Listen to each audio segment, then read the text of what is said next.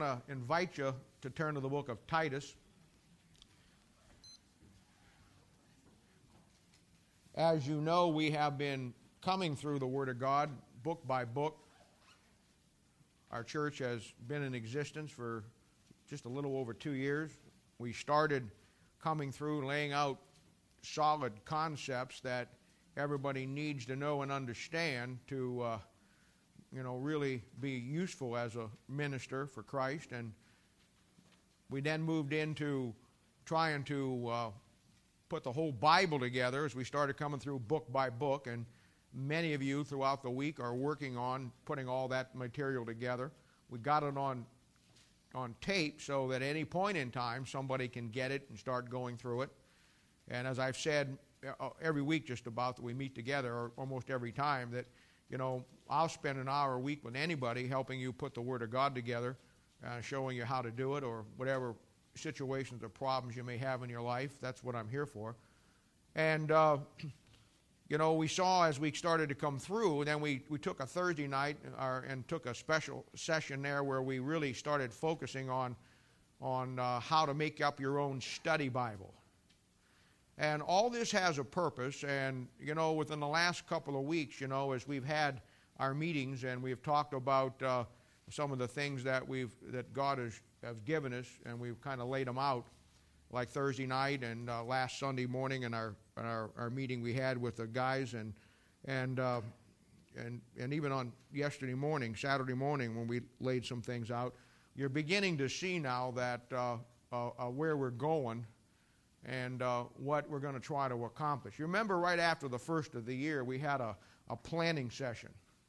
And that planning session was twofold for me. And if you remember back then, I told you that we had two goals. One, it was a strategy for growth, how to reach people and to influence them for Christ. And then the second aspect was a strategy to build leadership. And God has given us a host of young men and young ladies.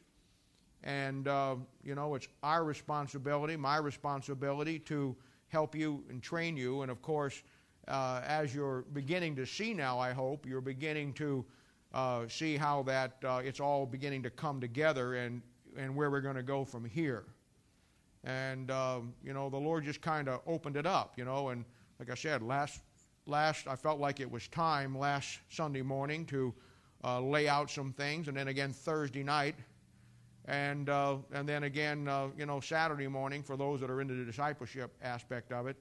And because what we're looking at here, and it's all in God's timing, we got into the pastoral epistles. That's what 1st and 2nd Timothy and Titus and Philemon are commonly called. Maybe not so much Philemon, but I put it in there because of what you got there. And it's great material, as I told you, for the men who someday you have a desire to be a pastor. The Bible says, he that desireth to be a bishop desireth a good thing. And I'm always on the lookout for the qualities in a young man that he has the ability to pastor, and they're few and far between today, but God will give us our share of it, I'm sure. But even that, it's great material just for all Christians. Because many of you, if not most of you, will never pastor a church, but you have to understand these concepts to understand how to be a leader within our church. And, the Bible talks about a governmental structure of deacons and elders. And the Bible calls the elders overseers, men and women who help oversee the work of the ministry. And that's where we're at right now. And as I talked to you the last couple times, laying out the strategy for that, showing you how we're going to accomplish that, you have a clear understanding now of exactly, where we're going and what we're going to do. I had an interesting call this week, and I had a call from a missionary in Brazil. And I don't remember him, but he obviously remembered me when I was either in Brazil or at some point. I didn't get the connection. I do know his boy who's in the States, has been calling me, and I've been helping him work through some things in the Bible. So I'm not sure the connection. But I just want to throw this out to you. Here was the offer he made me. And I turned down the offer, but here's the offer he made me. He asked me if I could come down with 10 men.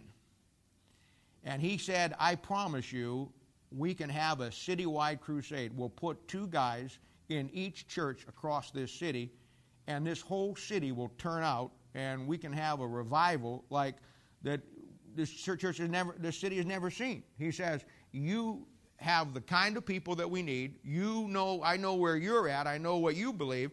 And he made me the offer of bringing down 10 guys, would be me being 12, and we put in, or 12 total, and we put you in as teams as 2 into these churches. You'd be on your own, and you would be responsible basically for running a week-long ministry of preaching into these churches and working as the New Testament sends them out 2 by 2. Now, I obviously declined the offer because I learned through the years of ministry that a lot of things look good, but one of the things that you don't want to do is you don't want to get to the right place at the wrong time. But give us another year or so. And I believe that God allows those things to come into your life. 1, to see if you jump for it, see where your own patience level is.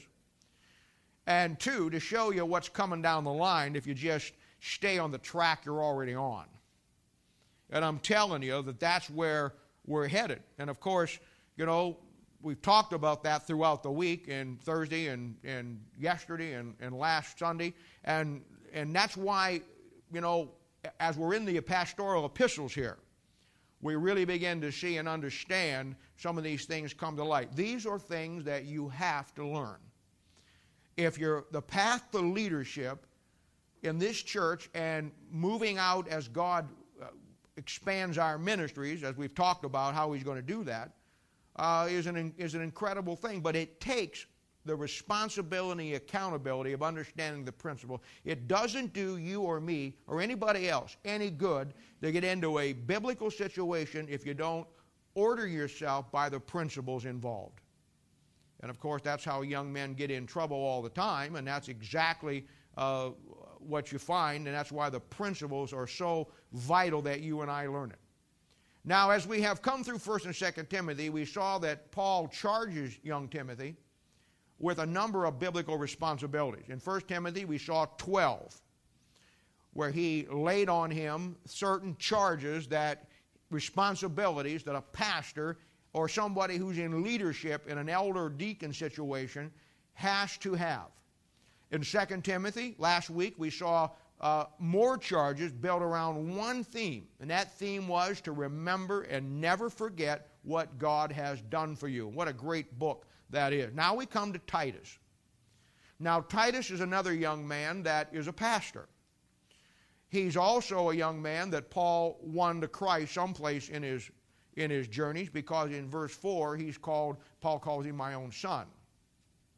Now, this epistle was written around the same time as 1 and 2 Timothy, and Paul is again still in jail. And somewhere around 62 AD, he writes to Timothy these instructions. Now, remember, I told you when we started these pastoral epistles that in the New Testament there are some books that are written to churches. And in the New Testament there are some books that are written to individuals. And the books that are written to churches will contain direct material given to the churches that's going to help them understand how they should function and deal with issues. Now, the books that are written to individuals that Paul writes are for personal accountability and personal things that you and I need to learn and understand. And of course, that's the great key here today as we come through. A strategy for training leaders and a strategy for reaching the community where you're at. So, do your work well. Because if we stay faithful, God is going to take this little church and going to build some incredible young men and young ladies with the men and young ladies we already have. And God is going to take that thing, and you watch what God does with it. Our job is to do what's right by the numbers, by the book. We do our job, God does His job. It's as simple as that. Now, in this great little book here, he again goes beneath the surface. Remember I told you the story about the iceberg? How that when the Titanic hit the iceberg, they actually found that same iceberg a couple of weeks later, had paint all over it where it scratched up along the side. And the truth about an iceberg is that what you see above water is only 1/10. 9/10 of it lies beneath. So you see a little iceberg out there, and you say, I can run right through that. No, you can't. because you're only seeing part of it sticking up, 9/10 of it's still underwater. And that's what the ministry is. That's what the pastorate is. That's what leadership is. And I told you how people look at being a pastor and standing up in front of people and preaching and, getting opportunities and dealing with people in the Bible. And that is a very small part of pastoring or being a leader. The real work gets done when nobody sees it under the surface. The real work of the ministry are the principles and the accountability and the guidelines you have to first learn and submit yourself to, and then you can have the ministry that goes on from there. And that's the great concept that's taught here in these pastoral epistles. It shows another area in the book of Titus that a pastor needs to understand and be accountable to.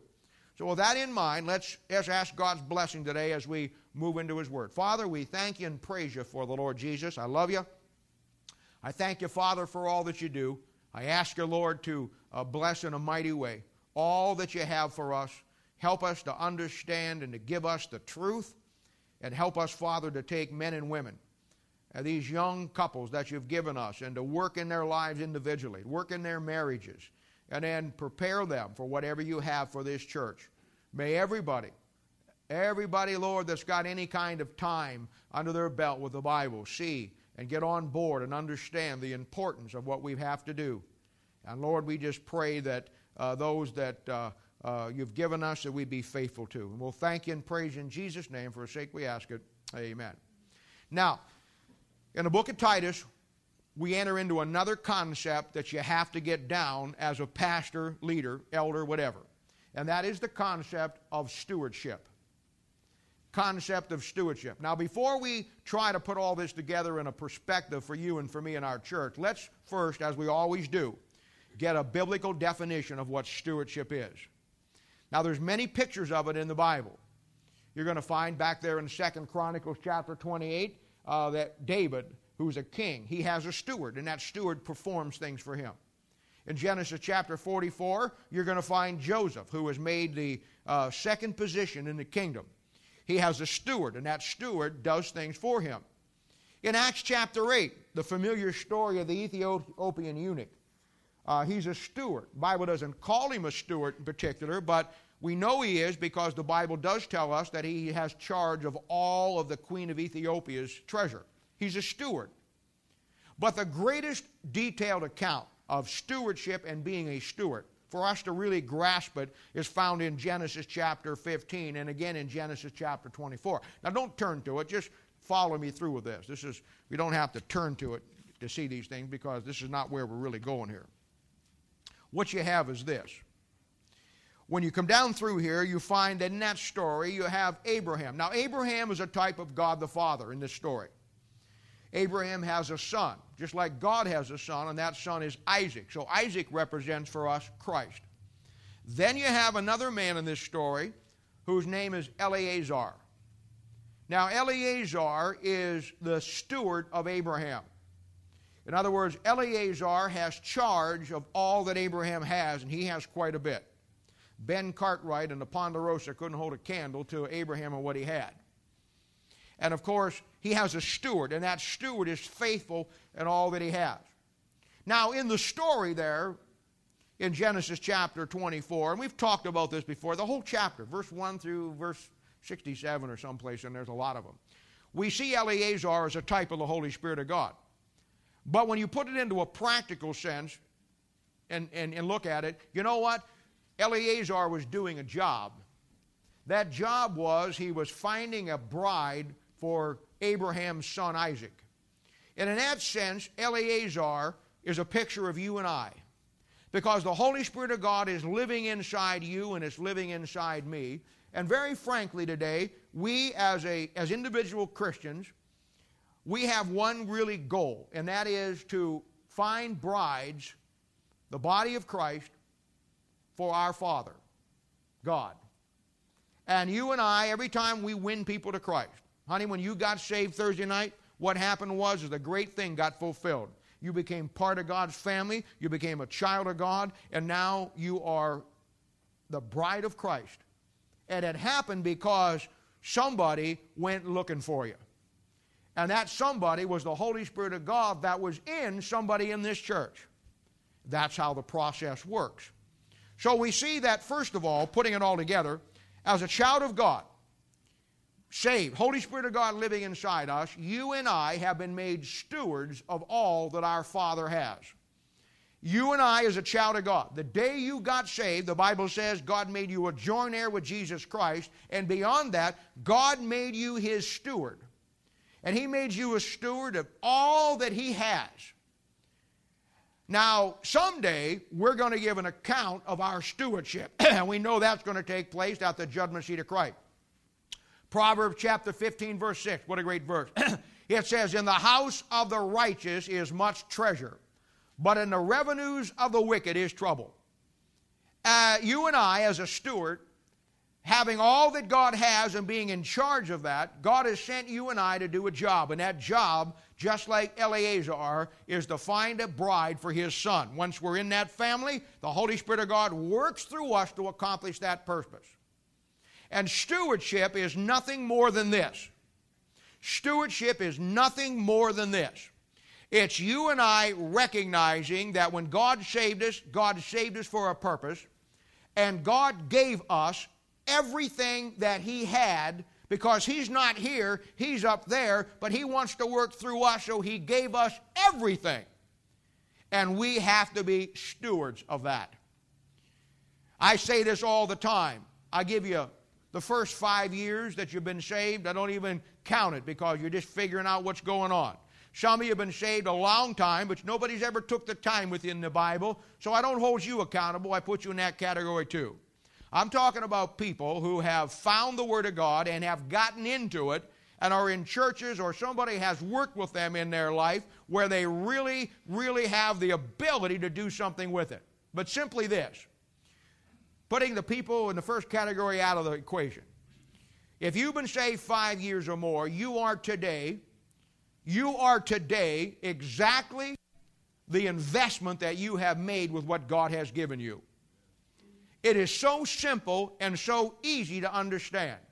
Today, if you've been saved 5 years or more and you are accountable to the Word of God, and you know what I'm talking about by that, your marriage is exactly what it is based on the investment of making good investments or bad investments. Your family's the same way. Your own personal relationship with God, your own personal walk with God is nothing more than what you've done by taking what God has given you and the investments you have made, rightly or wrongly. When I say rightly or wrongly, I mean by the Bible principles or by your own idea of the way things should run. You see, the standard teaching today is that stewardship is about money. And that's simply not true.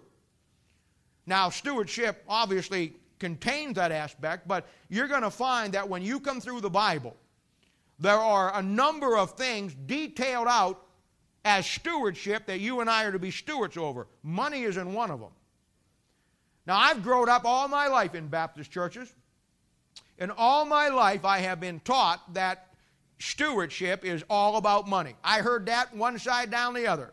I have been to more stewardship banquets where they bring you in and sit you down and feed you a meal and then slip a card underneath the deal and then beat you over the head for 45 minutes because you need to be a good steward to make a commitment so some preacher can fulfill his spiritual fantasies of being the guru of the world. And of course, Christians fall into that trap because that's what preachers today, for the most part, are all about. And when there's no accountability, you wind up and I wind up paying for their foolishness. Nowhere in the Bible is stewardship ever directly applied to your giving.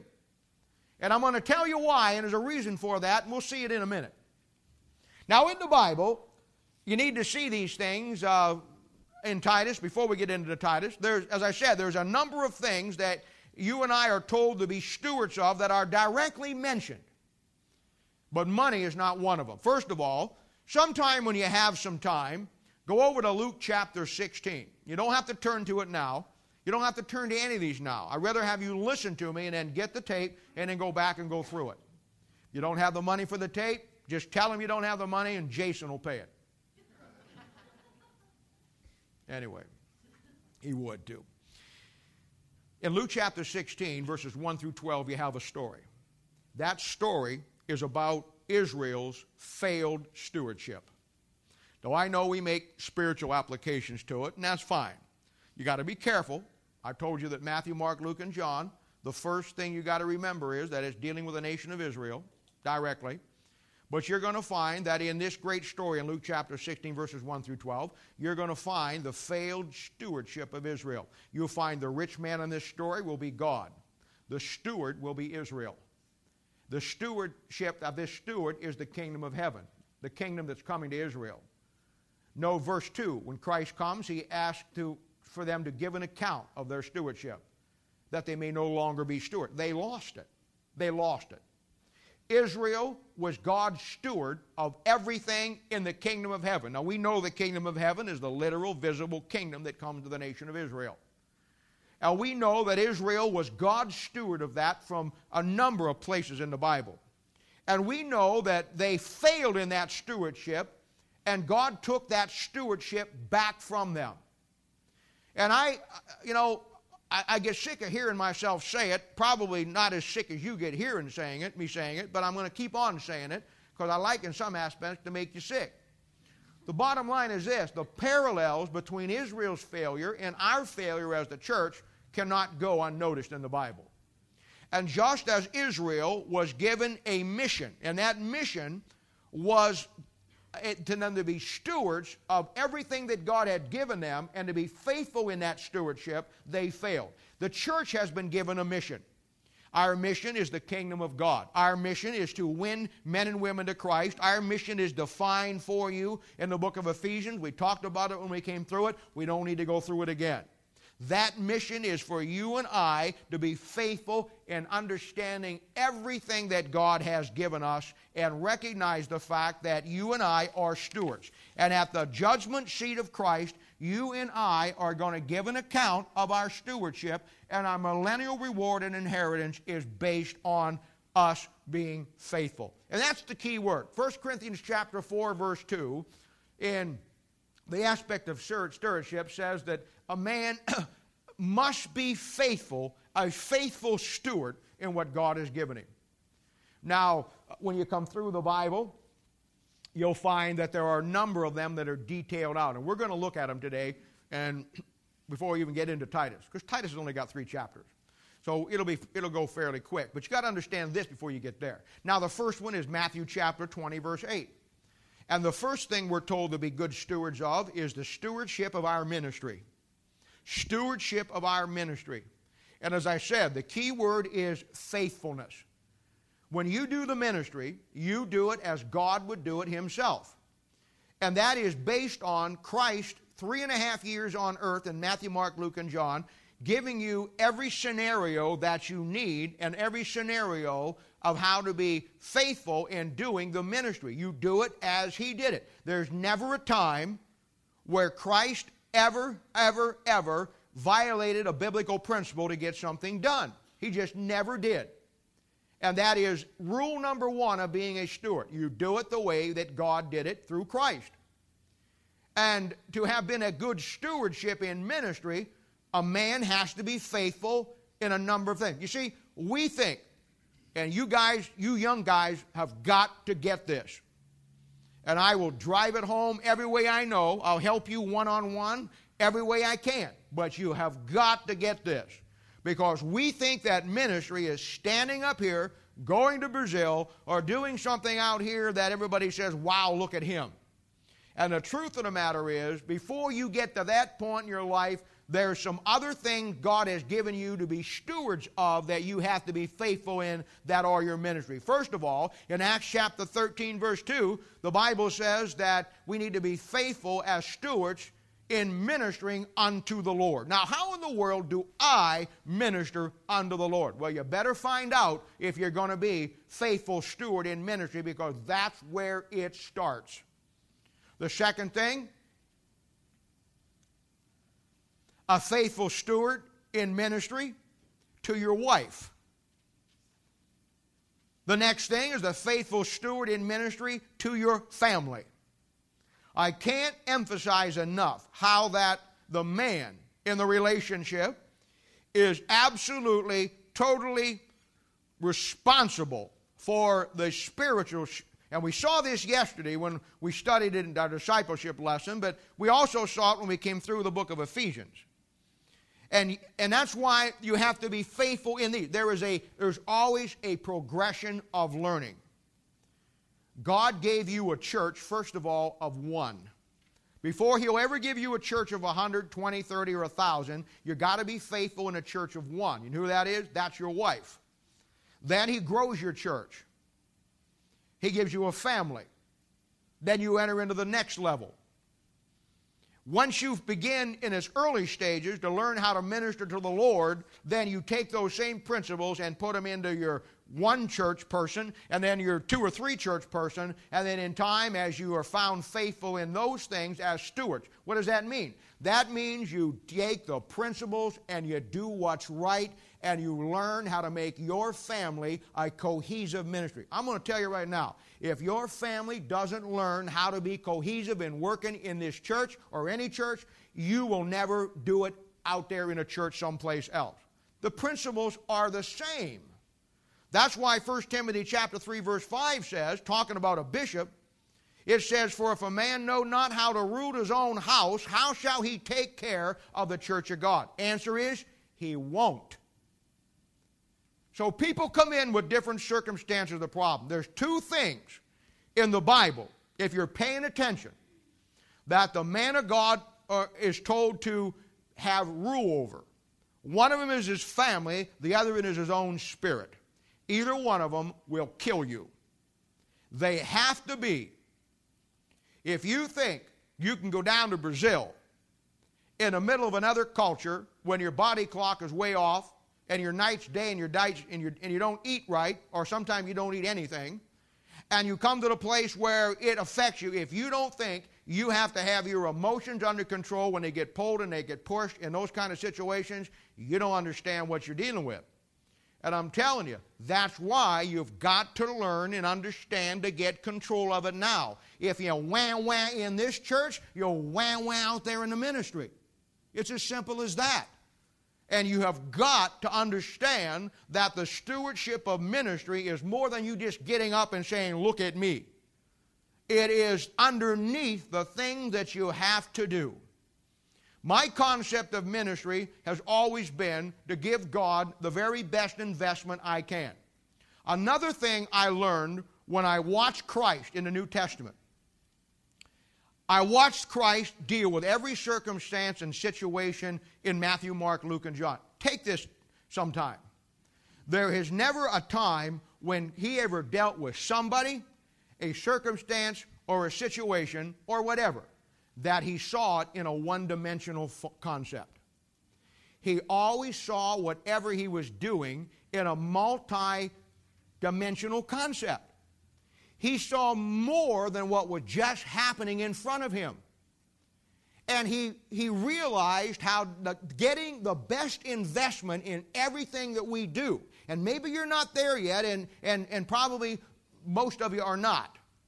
But someday you're going to have to get into it, and you're going to have to be, I say it all the time, it's in its simplest form, it's seeing things the way God sees them. You don't see it for your own personal gratification. You don't see it for your own personal glory. You don't see it for your own personal satisfaction. You look at it and you put you and yourself aside, and you look at the big picture, and you see this thing in a multifaceted way. Now, I learned that years ago, and everything I try to do that. I'll give you an example. We talked about this last week, and I've talked with some of you individually because of where we're going and this aspect of it. Now, if you remember all the way back to Memorial Day, and I say these things back then, throw them out just to see who picks up on them. And way back then, I told you that on Memorial Day, it was going to be a fun time. It was going to be picnics. And we were going to have a good time. That's one-dimensional.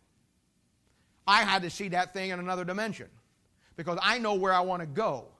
I know one of the greatest training grounds for young men and young ladies is the aspect of athletics. So when you're looking at it as let's go out and play softball, I'm looking at it from the aspect that, you know what? Let me do a test case here. We don't have very many people in our church, but let's see what happens. I'm going to give these people an unbelievably hard problem. I'm going to pick 6 teams, put a captain on it. We're going to divide up, and the teams are going to come up short. Let's see what they'll do and see if we can make 6 teams in that thing. And you know what? We did. Once I saw that, I knew we had the potential to take it to the next level. So then we come into our softball in Friday. And I know, to most of people, it's softball. It's go out on Friday night and play the ball and see if you can hit it over the fence. And all that is good. All that is great. You never want to lose the competitive. I don't go out there to lose. You always go out there to do your best. I don't care if you lose as long as you did your best. That's all. But you see, I look at that and I watch. And I got to say, I put Marion in a tough spot. I put him out there as a captain, and he, you know what, Marion and I had been working together the longest, and I felt like, you know, when the snap came over the middle, the play come in from the bench, put you in. And he did a great job. But I was watching, see, because I'm looking at this thing dimensional. You know what? Here's how you train young men when you see it past the ball game. You know what a ball team is, 10 guys, 11 guys? It's a church. You put one guy in charge. He becomes the pastor. That guy on that team has to deal on a very small level, everything that I got to deal with on a big level. He's going to have unsaved people come on his team. I'm going to have unsaved people come into this room. He's going to have people on that team who understand when I give him the directive, he's going to have people on that team who get right on board with him and understand and go with it. He's also going to have people on that team who don't get it. And while he's trying to pull the team together to balance it all out, all they want to do is win. And so they'll sometimes give him problems in the process. I like that. I don't want you to have an easy time of it. You know why? Because you don't learn, Pastor. You don't learn. You're responsible for those 10, 11 guys. I gave you a goal to accomplish in the process of trying to win the games and win the brother. You got to balance that thing out to try to make everybody happy, which will never happen.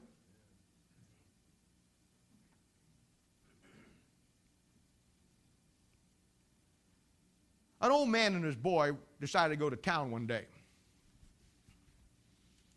And they wanted to get some shoes put on their mule because their mule needed new shoes. So they went to Payless Mule Shoe down there, you know, and they were walking down the road. They got about a mile down the road, and somebody come out and said good morning to him, and he said, "You two guys are the stupidest people in the world." He said, "What do you mean?" He said, "Here you are walking, you got 5 or 6 miles to go, and you got a good mule right there, and neither one of you riding it. You're fools." So, after that little admonition, both got on the mule. They went about another couple of miles down the road, and somebody else come out and said, "Hey, brother, how you doing? Boy, you guys are terrible." Old woman come out waving her broom, and she says, "Look at you poor grown men. 2 guys on that poor mule." So the dad got off and let the boy ride the mule, and they went on to town. Got about another mile down the road, and somebody come out and said, "Wow, look at that. That young punk riding that mule while his poor daddy has to walk." So the boy got off, and the dad got on, and the boy led the mule. They went another mile, and somebody come out and said, "Look at that. Look at that. There's a case where that man's riding that mule, and his poor little boy has to walk." So when they got to town, the boy and the dad were carrying the mule. That is the best example I can give you on the ministry. And I'm telling you, when it comes to being in charge, you have to learn, and I'll tell you something else. You have to make decisions on that team, because now the buddies you went out and run around with and hang out with all the time, now if you say you shut out and you play, now you get attitudes you got to deal with, and they find out that your friendships sometimes bump up against what you got to do, and you got to learn to separate that out. I learned a great lesson from one of my boys that I trained for the ministry. He's pastoring up in New Jersey right now, and good boy. Years ago, when we had our Little League, and we had some 100 teams in it, you know, and many of you remember all those days, and we didn't have enough umpires. And They came to me and they said, hey, would you umpire? And I said, well, I'll do anything I can do to help, but I don't know anything about umpiring. And he said, well, here's what we'll do. We'll put you behind the plate. We'll do the field, and we'll give you, and they gave me some stuff, and it was pretty fun, and it was pretty easy, and I liked it. And I sit there, and I was behind the plate, and I had the mask on and the catcher's thing, and all the stuff on, and I was behind the catcher, and I was standing there, and the boys that I had given responsibility to run the league and in charge of the umpires, two of those were out in the field calling the field, and I was calling the plate. It's the greatest thing I ever learned. And I already knew it, but it just reinforced it. And I'm back there, and pitcher would come down there, and I enjoyed being with the young kids, and a guy throw a pitch down through there, and it'd be inside, and I'd say, ball inside. He'd pitch again, and I'd say, strike, caught the corner of the plate. He got out pitch, and he'd come down there, and I'd say, ball outside. Come back around, and he'd say, ball high, ball low. I was a good umpire. I had an eye for the plate. People said, you're not the best umpire in the world, but you know what? You're consistent and fair. I took that. He pulled me aside after the game, and he says, you're doing really good, and you're going to be really helpful. But can I give you a little advice? And I said, sure, what? He said, when you're umpiring, don't ever say ball high, ball low. Don't ever say ball inside, ball high. Don't say strike call in the corner of the plate. He says, you're in charge. You are the final authority. What you say goes. You don't have to explain your calls to anybody. And when it's a ball, it's a ball. And when it's a strike, it's a strike. And when you don't decisively say that, and you tell what it is, people question you in the fact that are you sure about the call? He says, you're the final authority as the umpire. When you make the call, you make the call. If it's a strike, it's a strike. If it's a ball, it's a ball. Don't give them the benefit that you're not sure. So you're throwing it out so they'll agree. Don't care if they agree or not. As a pastor, when you're in charge, you're in charge. You make the call. You have one person you're accountable, two people you're accountable to. One will be the guy who's in charge of the league, and the other one will be me. Because I have given you a task, given you a mission, charged you, and you don't owe anybody anything except me.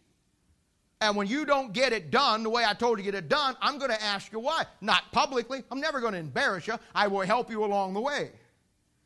And the bottom line is, that's how you learn. See, most people look at softball, baseball, one-dimensional. Not me.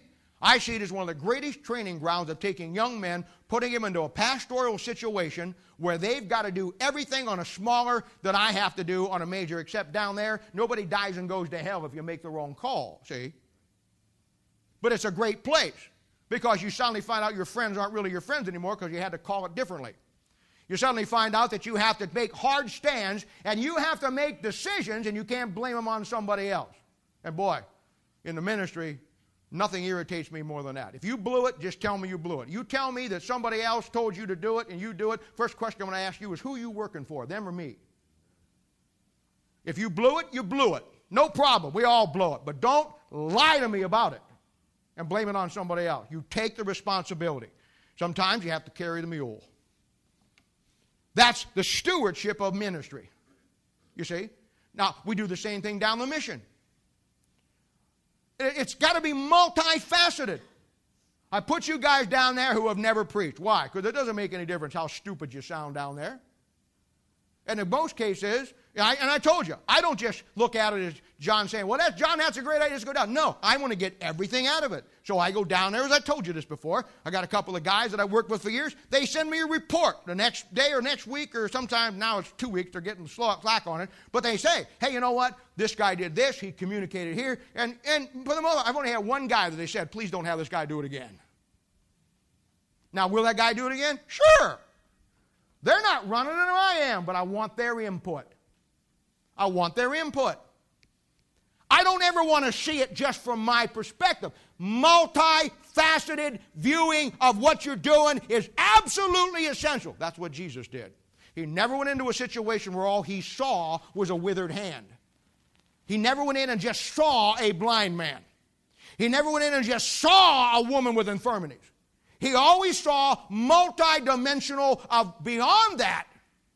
That's the way you got to get into ministry. You got to see everything as you can get God's best. Squeeze everything. Every drop of everything you do. Squeeze that for God's investment. You have to begin to see it that way. The concept in ministry is give God the best investment of what He has charged you to be a stewardship with that you can. Well, you're going to hear more about that because we've already talked about Thursday and yesterday and last week. We got some great things cooking here. All in timing with this. Well, the second thing is Luke chapter 12, verses 4. I'm not sure where it is. Luke chapter 12, verse 41 through 45. While I'm preaching to you, I'm developing a migraine and my eyes are going blind. I can't even see. I got two little things that look like here. I'm looking two little holes through the snow. So I can't read my notes very good. But it's Luke chapter 12, verse 41 and 45. Stewardship of your heart. Matthew chapter 22, verse 37 says, "For thou shalt love the Lord thy God with all of your heart, with all of your soul, with all of your mind." It says in Matthew chapter 6, verse 21, that where your treasure is, there will your heart be also. You've got to understand that the number one thing in your own personal life, we talked about it before, the number one thing the church has to guard against is bad doctrine. The number one thing you have to guard against is your attitude of heart, that you always love God with all of your heart and your mind and your soul. That's why the Bible says when you get saved, God gives you the ability to have new affection, new attitude. Old things are passed away, all things become new. That's why you're going to find that the Bible talks about your attitude and your heart being your treasure. And where your heart is, that's where your treasure is going to be. In Ephesians chapter 6, where it talks about the armor of God, you get what is called the breastplate of righteousness, and you put it on and it covers your heart. You know why? Because that's the first place the devil's going to nail you. He's going to come after your attitude of heart about God and His Word. That's how it happens. Every time it happens, that's how it happens. And it's as simple as that. Your treasure is where your heart is. And if it's this church, it's obvious. If it's the Word of God, it's obvious. And if it's not, it's obvious. Bible says in 1 Corinthians 8:3, if any man love God, the same is known of him. And I'll tell you to the reverse of that, if any man doesn't love God, the same is known of him. Can't hide it. Now, Matthew chapter 25, verse 14, we have the stewardship of the talents. Now, this is commonly taught two ways. Taught as talents being abilities or skills. And, of course, talents represent money in a Roman Jewish sense. So this is where, when you do get it, this is where they're talking about they make it money. But they ain't talking about money, if you're paying attention. When you read Matthew chapter 25, verse 14, we're talking about the stewardship of the talents. You'll find that the Jews had two types of talents. One was gold talent, one was a silver talent. We know what they represent. The gold in the Bible represents the deity of Christ, and the silver represents the redemption. You know what these talents are a picture of? The true riches that God has given you. They're the true riches that the church at Laodicea lost in Revelation chapter 3. They're the true riches. They're the true riches. You and I are to be a steward of the true riches that God has given you. Let me ask you a question. This is not a test.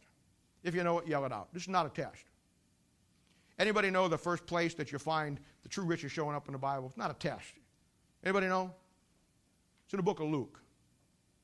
If you want to find the true riches in your Bible for the first time, you know where you got to go? You got to go to Luke 16:11.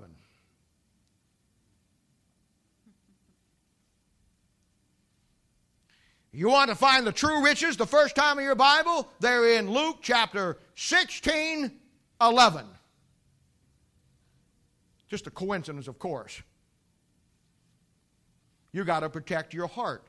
You have to be a steward of your own heart. Your heart will mess you up faster than anything in this world. And of course, you see, your heart sets your priorities. And then you have the stewardship of your talents, the true riches. Psalms 119, verse 127, talking about the Word of God, says, I love thy commandments above gold, yea, above fine gold. Psalms 12, verses 6 and 7 says that the Word of God is like silver, buried in a furnace of earth, purified 7 times. Silver. Gold will represent who God is. Silver will represent what Christ did for you. Those are the true riches. Those are the true riches. And it is absolutely vital that you look at those things and you become steward of the true riches. Then the next thing is 1 Corinthians chapter 4, verse 1. Stewards of the mysteries of God. Now, in your Bible, you're going to have that there are 7 mysteries that are given to the church. There are 12 mysteries given to the nation of Israel. And let me just say this, the key to everything in the Bible hangs on these mysteries.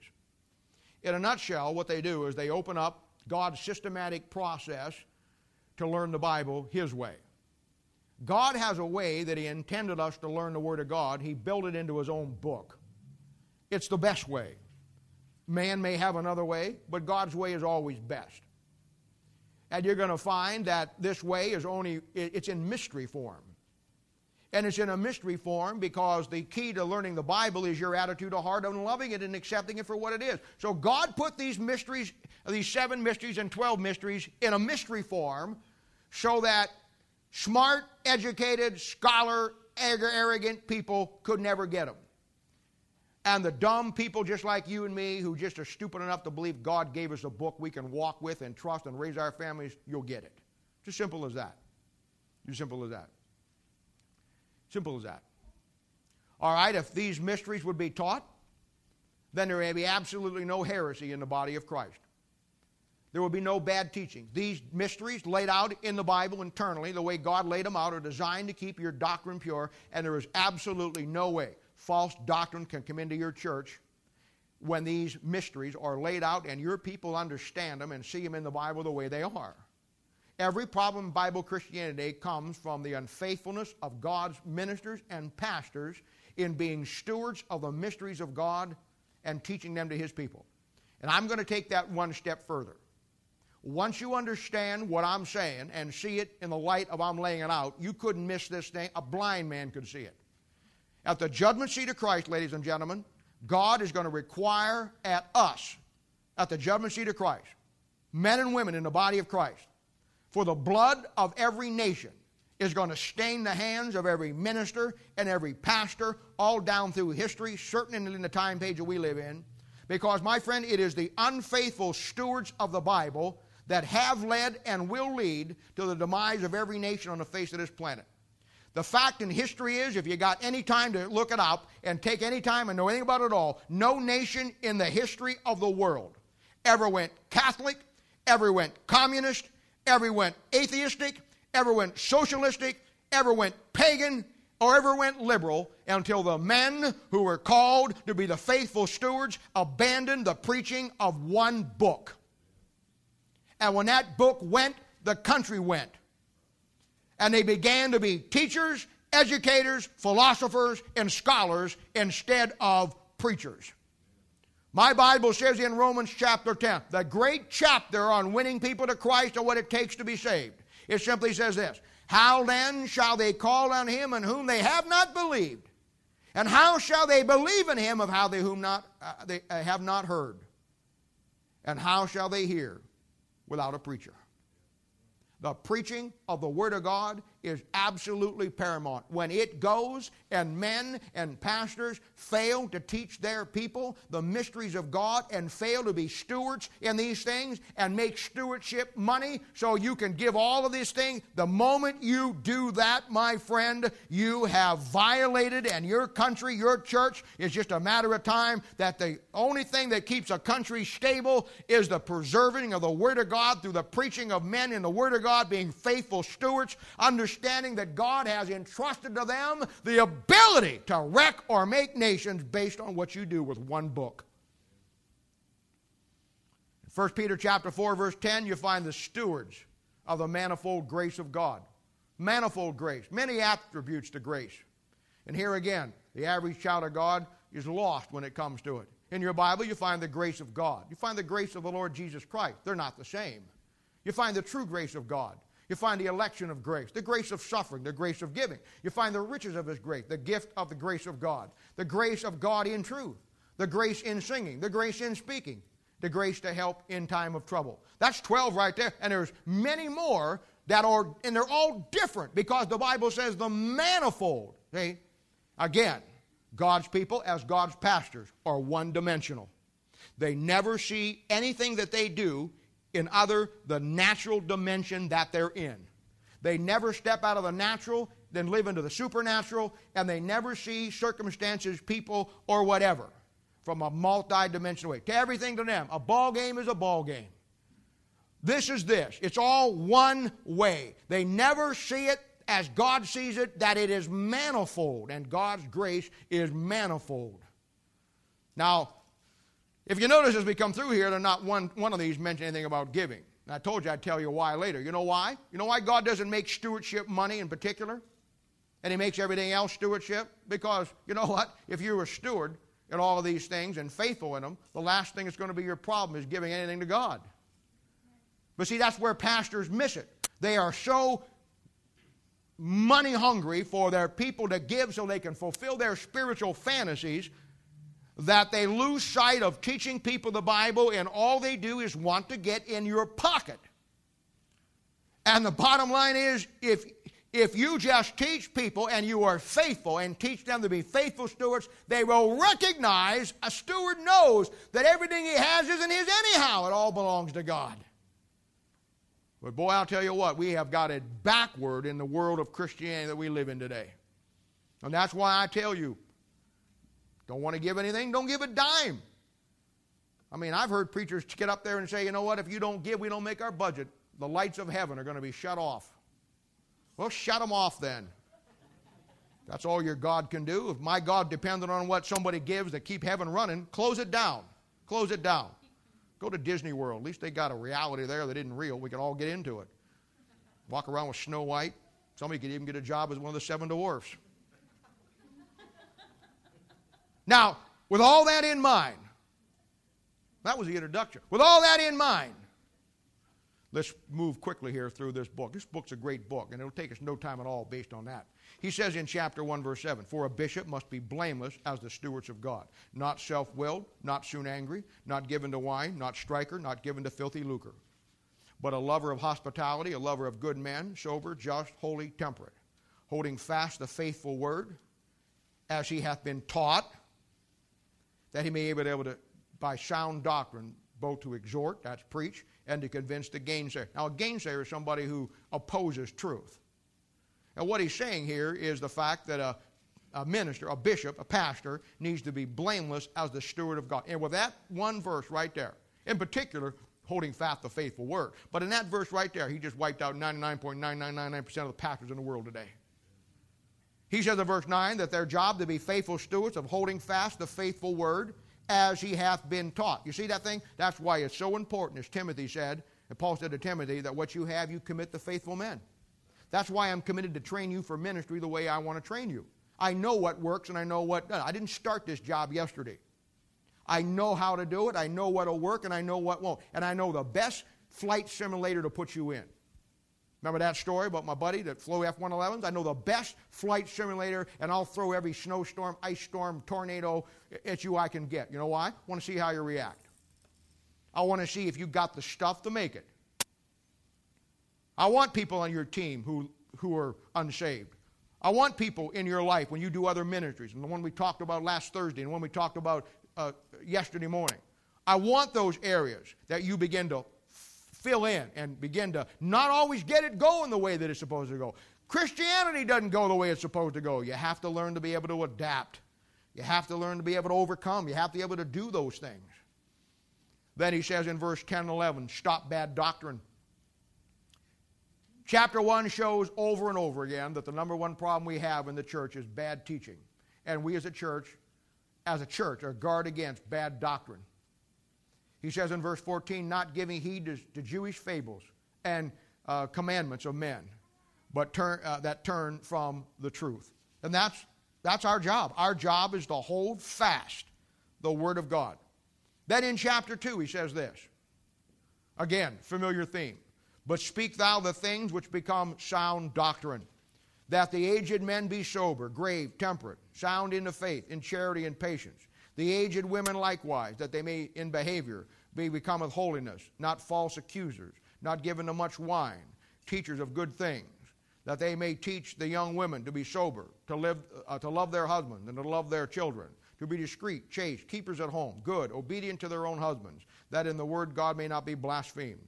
In all things showing thyself a pattern of good works in doctrine. You know what that means? That means you live what the Bible says. Your life is a pattern of doctrine. You live what it says. Showing uncorruptness, gravity, and sincerity. Now again, we see the Bible problem here, sound doctrine. And here we begin to see that the aged men and the aged women. You remember that before we started the books of the Bible, we came through a number of concepts, and one of those concepts was the concept of spiritual growth. And I showed you how that there's 7 stages of spiritual growth. And the last stage was the aged. And when you get to that point in the church, that you have men and women who have been around for a long time who are overseers. People that you can absolutely 100% trust with the ministry. You know that when they do it, they're going to do it exactly like you. There ain't no coming back and saying, well, you didn't tell me that, or I didn't know that. No. You've been around long enough now. You understand. You have proven yourself. You're good to go. When you get men and women like that, you have men and women now that you can take and they train and they bring along the other people. The women set the example for the younger women in their marriage and their family. You can be raising your child up right now, and you can maybe have some problem with your kid in discipline or have some problem in this, and there's an older lady in the church whose kids are grown up, they're doing what's right. You can go to say, hey, help me. Can you show me? That's what it's about. The aged men helping the pastor train other men for the ministry, realizing that we're all in this together, doing whatever you got to do, in all things, showing a pattern. See, a pattern. Now, there's a process of teaching you the Bible. And I have laid it out over and over again. But let me say it again another way. Hopefully you can, in enough time, you'll grasp it. And you're all doing well. I mean, I am absolutely, I meet with most of you all week long and off and on and always willing to meet with anybody. And I must say that I am more than impressed with the training, where you're at on the training schedule here. But here's how it works.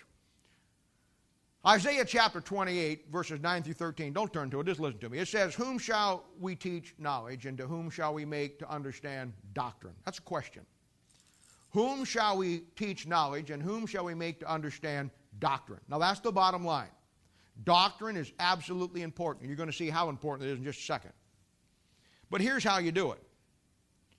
He says there, as you come down through there, he says, precept upon precept, line upon line. Now, the indication back in Isaiah, and I know it's dealing with Israel directly, but it's the same things apply to us. When you got saved, the Bible said the day you got saved, 1 Corinthians chapter 3, you laid a foundation in your life. That foundation is Jesus Christ. The rest of your life, you build on that foundation. I've showed you this on Thursday night.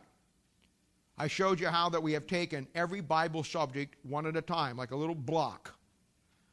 I gave you the definitive verse on it in learning how to put your Bible study, Bible together. I gave you the definitive verse, and I gave you every other verse you needed. And when you were done, every Thursday night, you got 2 or 3 more building blocks. And what you do is you lay those blocks on that foundation. Those blocks represent precepts and doctrines. When you build a wall, and I'm no mason, but I do know this. When you build a wall, you don't put the blocks all on top of each other. You tie them in. Why? I don't know. But I like that kind of talk. You tie it in. You tie them in so the wall is stronger. You interlock them. And when the cement dries, your wall is stronger. That's what you do with Bible doctrine. Every doctrine we built on your foundation will interlock with another one. And as we build it one block at a time, every time you come to church, every time you come to Thursday night, you build on that foundation more blocks that in the course of a couple of years or whatever, and what we get in the process between ourselves or what else we're doing, we begin to tie in the blocks and put it all together. That is the way that it works. Now that is so vitally important because he says in verse 15 of Titus 2, these things speak and exhort and rebuke with all authority. Let no man despise thee. Now this is a great verse. Let me show you something. Now just listen to this because I don't want you to lose it flipping back and forth. Sometime go back to Matthew chapter 7, verse 28, 29. I've told you this before, but here it is impacting you. It says in verse 28, and it came to pass when Jesus had ended these sayings, the people were astonished at his doctrine. Now this was the number one issue that everybody had, the scribes and Pharisees had with Christ. Now let me show you why. Next verse. For he taught them as one having authority, and not as the scribe. Now you see that? That's why the people gravitated to him. He said something that made sense. He'd said something that helped them in their daily life. He was telling them something authoritative, and it was doctrine. I told you the word doctrine means to teach. In 2 Timothy chapter 3, verse 16, we saw it last week. It says that all Scripture is given by inspiration of God and is profitable for doctrine, for reproof, for correction, for instruction in righteousness. Verse 17, that the man of God may be perfect, thoroughly furnished to all no good work. Then doctrine perfects you. Now here's the thing. And this is why the devil took your doctrine from you. And this is why people don't teach doctrine anymore. They don't know doctrine anymore. Because it tells you in Matthew chapter 17, verse 28 and 29, that Christ's doctrine was his authority. You don't have doctrine, you don't have any authority. No doctrine, no authority. You know why? Because doctrine shows you what's right versus what's wrong. It shows you how to rightly divide the word of truth. When the devil took your Bible, he took the doctrine, and when you lose the doctrine, you have no authority because you don't know what's right and what's wrong.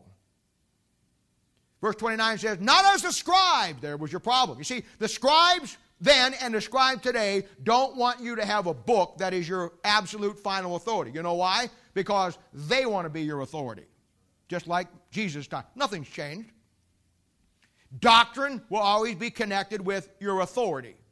And when he says speak and exhort and rebuke with all authority, he's talking about the sound doctrine of chapter 2, verse 1. All right, chapter 3. Almost done.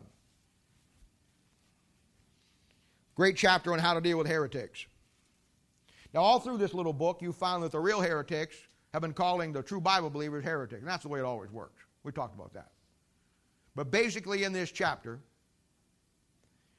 you'll find how to deal with it. Now, right now, you know, a lot of you have people that are giving you a tough time. And it's good right now because it sharpens your skills. It gives you ability to, it's like going to the batting cages. You get a little practice. And, in time, you'll learn some things that he's teaching here. And here's the problem. Basically in this chapter, he says in verse 9, don't get caught up in the debate and all the foolishness because you have a job to do.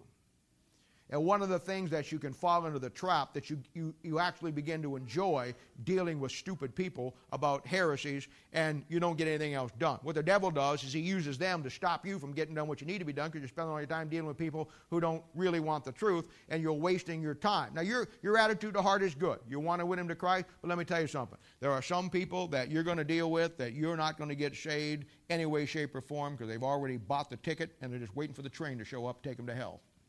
I hate to say that. I'm sorry, but that's just the way life is. And you have to realize that verse 10, he says, dealing with heretics. He says in verse 9, first of all, but avoid foolish questionings and genealogies and contentions and strivings about the law, for they are unprofitable and vain. A man that is a heretic after the first and second admonition, reject, knowing that he that is such is subverted and sinneth, being condemned of himself. You see, just what I just said. He says in dealing with a heretic, you give it to him 2 times, and if he doesn't take it then, you go on someplace else, do what you're doing. Don't get hung up with him. God will deal with him and his sin because he's subverted and he deceived himself. And it happens, hardly a week goes by. I don't get a phone call from somewhere around the country. Last week, we were going somewhere on Saturday. We were getting in the car, my mobile phone goes off, and it's this little guy down in someplace, and he says, Brother Bob, he says, I listened to all your tapes, and he says, I really have helped me learn the Bible. He says, but I got a problem, He says, I'm talking to this guy at work, and he's got a Bible education, and he told me that there's mistakes in my Bible, and he showed me back there in 2 Chronicles 36 and 2 Samuel 24 that one place says Jehoiakim reigned 8 years, and the other place it says he reigned 18 years, and he said, that's a mistake. He said, Brother Bob, I don't believe it's a mistake, but I don't know how to explain it to him. Can you tell me so I can go whack him? I said, yeah, sure will. So from here to St. Joe, wherever we were going, I showed him how to whack him. You know why? It happens all the time. Because there's people out there that want to destroy your faith in the Word of God. It's as simple as that. Now, heresies are important. Because 1 Corinthians chapter 11, verse 19, I don't know if you remember I gave this or not. It says, therefore, there must be heresies among you, that they which are approved may be made manifest among you. You know what heresy does? Heresy shows you who's real and who isn't. Heretics in a church will always reveal who the truth is. You know, it's kind of tough when you're the only one that believes something and nobody else in the history of the world did. We either got a real problem here. Either you're the only one right and everybody else is wrong, or you're wrong and everybody else is right. And what it does, anybody who's got any sense, you see that this guy's off the wall. I got a guy right now. I haven't talked to him for a while. He don't go to church anywhere. He's busy right now as we speak writing great epistles. Understanding that in the tribulation period, when the rapture's going, that the Jews, he's been told by God that the Jews are going to find his book and they're going to find the truth of everything that God wants them for what God told him to write. Now, how do you argue with a guy like that? My thing is, as long as he stays home and writes, he doesn't infect anybody else, so let him go to it. See? But now, if a guy like that came in here and sit down in here, and we had a little testimony time, and we said, anybody got a testimony? And some of you said, well, I thank God saved me, and I love my Bible, and thank God for teaching me this, and thank God for the church that taught me this. And he stands up and says, I just want to thank God that God gave me the calling, you all, to write the books and the epistles that the Jews are going to find in the tribulation period, and I'm living here in Independence, and they're going to come down and find those books, and they're going to find out the truth, and God called me to do that, and I just want to have you all to pray for me. When he sat down, there wouldn't be any in this room that wouldn't say, cuckoo, cuckoo, cuckoo. You know what you're dealing with. I don't know what to tell you. You know why? Because the Bible says there have to be Harrys among you, that they which are approved may be manifest. The error shows the truth. Then in verse 5 it says this, great verse. Not by works of righteousness which we have done, but according to his mercy he has saved us, the washing of regeneration and renewing of the Holy Spirit of God. You're going to find the word regeneration only 2 times in your Bible, and you need to know why. The first time is here. The second time is Matthew chapter 19, verse 28. Because here it's talking about you and I, the day we got saved, we got regenerated. The other place in Matthew, it's talking about the nation of Israel that gets regenerated as a nation at the second coming of Christ. You've got to know that. Only 2 places you find it in the Bible. Well, I can't close this book out without giving you some outlines. That'll help you. If you're always looking for good stuff to study, let me bring you through here and just give you a few quick outlines, and we're still ahead of schedule here. We'll be out of here. What you have to do and what I have to do is understand that God gave us everything to be in charge of him for. And we have to be faithful stewards. I love some of you that I know intimately. I love everybody, whether I know you on a level in the Word of God or not. But the bottom line is this. There is no friendship in the world that will take the place of what the Bible says to do, right or wrong. The way it has to be. Because I have to be more faithful to that than I have to you. Because if I'm not faithful to that, I'll never be faithful to you. So you have to realize that when we train you up to be a man or a woman that's going to take responsibility in this ministry, I'm going to tell you right now. Don't, and hear this, because I don't want you coming back to me later and saying, I didn't know. Hear me. Every one of you, hear me, because we're going places and we know where we're going. I'm telling you right now, if you're going to do it just like I would do it. And if you can't do it that way and you're not ready yet, then don't do it. But don't take it, do it wrong, and then say, you know what, I didn't understand this, I didn't understand that. If you don't understand it, sit down till you do. Sit down till you do. I had a guy preach one time years ago, and I had him preach it at one of my Bible conferences. And he didn't do a bad job. But he had some problems. And I tried to help him through them, you know. And afterwards he came up and he said to me, I said, you did good. I said, that was good. He said, no, I didn't do very well. He said, I didn't do very good at all. He said, I don't know what it is. I just couldn't get my thoughts together. He said, I just didn't do a very good job. Now, at that point, he wants me to put my arm around him and say, oh, no, you really did a good job. No, that's not what you need. What I said was, hey, okay, do me a favor. The next time I give you an opportunity to preach and you're rusty or you're not ready or you can't do it, would you tell me ahead of time? A lot of people went to a lot of expense to put this together for somebody to give it straight, hot, and true. If you ain't up to the task, please tell me so I can put somebody on the spot that is. See? Now, is that hard to understand? A lot of people go to a lot of effort to get you into a place to do something. You better learn to do it right. I don't know what else to tell you. I will help you any way that I can. But you have to be a faithful steward in it, And you have to understand that there is a way to get it done. Now, let me give you some good sermon outlines. And maybe you can use this, your own personal studies. In chapter 1, verses 1 through 3, there's a great study on the faith of God's elect, you and me. And it breaks down simply like this. And I'm not going to give you all the verses. You can get up, but here's the outline. And you won't get it now, so just get the tape and get it through. It says this. It says the truth of God to be accepted, the holiness of God to be followed, the eternal life in God to be given, the promises of God to be taken and claimed, and the preaching of the Word of God in those things that we believe. A nice little outline for your own personal faith in the Lord. And then in chapter 1, verse 5, we have a little outline of the ordained elder. 4 points to it. Must have a regulated family, must have a controllable temperament, must have biblical lifestyle, must know the book and know how to live it and teach it. Then in chapter 1, verse 11, people whose mouths must be stopped, people who attack the Bible, people who destroy the faith of young men, people whose motive in the ministry is money, people who teach fables, people who spend their time as experts in other people's business, people who split churches by trying to overthrow authority of the pastor in the Bible. Then in chapter 1, verse 5, this is a great one. Every young man ought to go through this one, the pure mind. The pure mind rejoices in truth. It rejoices in God's judgment. It sets no wicked thing before his eyes. And the pure mind flees youthful lust. Then you have in verse 16, the defiled mind. You ought to study that. The defiled mind cannot discern biblical truth. It cannot emphasize the things of God or comprehend the things of God.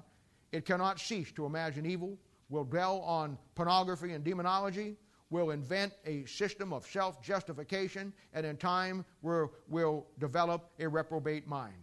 I mean, they're just truth concepts coming right down the line. Then the next one in chapter 2, verse 1, the things that bring about sound doctrine.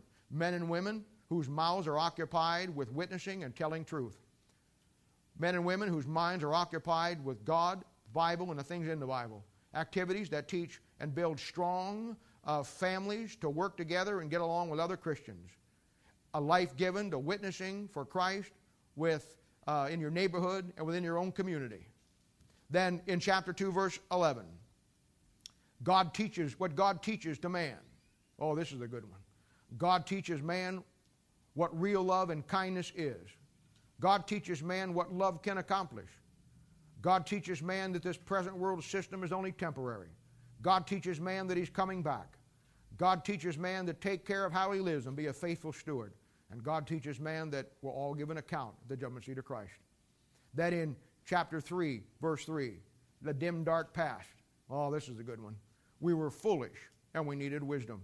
We were disobedient and we needed righteousness. We were deceived and we needed light. We were sensual and worldly and we needed strength. We were hateful and we needed love. Then he says in 3, what we just talked about, avoiding the heretics.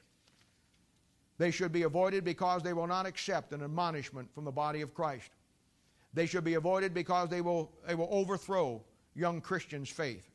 They should be avoided because they are self-centered and self-condemned already.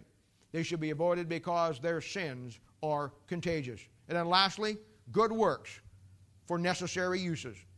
Good works the church ought to do. Good works, it's a good work to support the minister and his family as he labors for you. It's a good work to help the poor and to show God's love, like we did at Christmas time last year with all the children whose moms are in prison. It's a good work to supply the needs of missionaries on the field. It's a good work to give large offerings in an emerging situation where another work needs help because of something that has happened. It's a good work to take care of the aged Christians and God's people who cannot take care of themselves. Outlined throughout that book. And all these outlines are within that great book that shows you and I, as the ministers of God, we must be stewards.